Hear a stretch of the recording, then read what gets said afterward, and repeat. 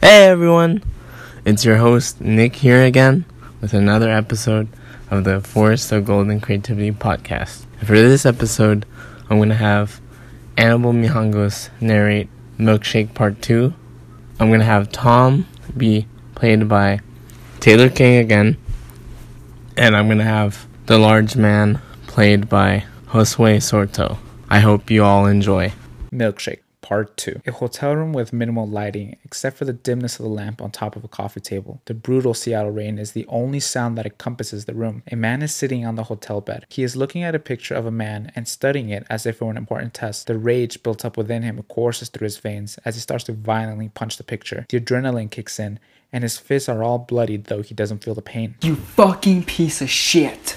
You took the one fucking thing in my goddamn life that made me fucking happy. Theria was the only goddamn thing in my life that didn't make me feel empty and alone inside. She made me feel whole and complete, and you took her fucking away from me. You goddamn son of a bitch. Tom furiously yells out whilst punching the picture of a man who had killed her, while still not caring about the pain and blood on his knuckles. Tom's no longer the youthful man he once was, as his long black hair is now gray. He has a full-grown beard. He's wearing black hipster circle glasses with an open dark gray cardigan and a black Lane t-shirt inside. He slides off the hotel bed and with so much rage in his body searches around his closet, and he takes out a black large briefcase. He is now holding a double-barrel shotgun. He opens the bullet case and takes out a couple bullets and loads them into the gun. An old, very large man is working the graveyard shift at a warehouse. Nothing but dead silence within the building as he realizes he's the only person working right now. He climbs on top of a forklift and brings a few boxes and places them on top of the other boxes on the shelves. While working diligently, he hears a loud bang.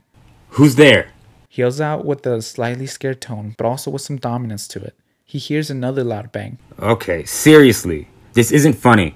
Whoever you are, show yourself. Okay, that's it. I ain't playing games.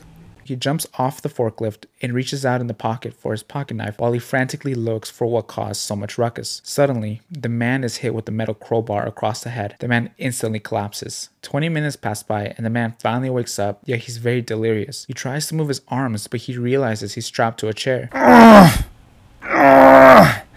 What do you want from me? He yells out in anger. What do you want? Money or something? I can give you that. Tom, with a chilling tone, says, Oh no, not money. I need revenge for what you did to my wife. That stupid fucking bitch. The man yells at Tom. She deserved what came to her. She was a waste of human space. She deserved to die. I honestly did you a favor by killing her. The man says with a very wicked tone. Tom immediately bum rushes the man. The man is now laying down, still strapped to the chair. Tom is brutally punching the man with so much force. All that pent-up rage inside of him is consuming the entirety of his body. He is mercilessly pounding at him. The man has several bruises throughout his body, and he coughs up blood. The man is now laughing like a psychopath. Can't you see what I went through? All the pain and misery you fucking caused me? All the years I wasted suffering, festering, looking for you? I could have done anything else with my fucking time. Don't waste my goddamn time anymore. He screams at the top of his lungs while beating the man senselessly. Tom continues to strike at the man. The man's face was very bloody, and he now has two black eyes. The man now, for some reason, has a change of heart. Okay. Please stop. I'm sorry, okay? I was in love with Etheria too, but then I cheated on her, and looking back, I truly regret cheating on her. Please. I know I can't make up for her death, but I hope you cannot kill me because I don't want to die. With no words, Tom takes out the shotgun from his backpack and shoots the man in the face a bunch of times. Tom walks out of the warehouse, looks at the pier, and lets out a long sigh of relief, points the shotgun at his head, and pulls the trigger. And that concludes today's episode. If you have any short story ideas that you want me to write, feel free to send me them through voice messages.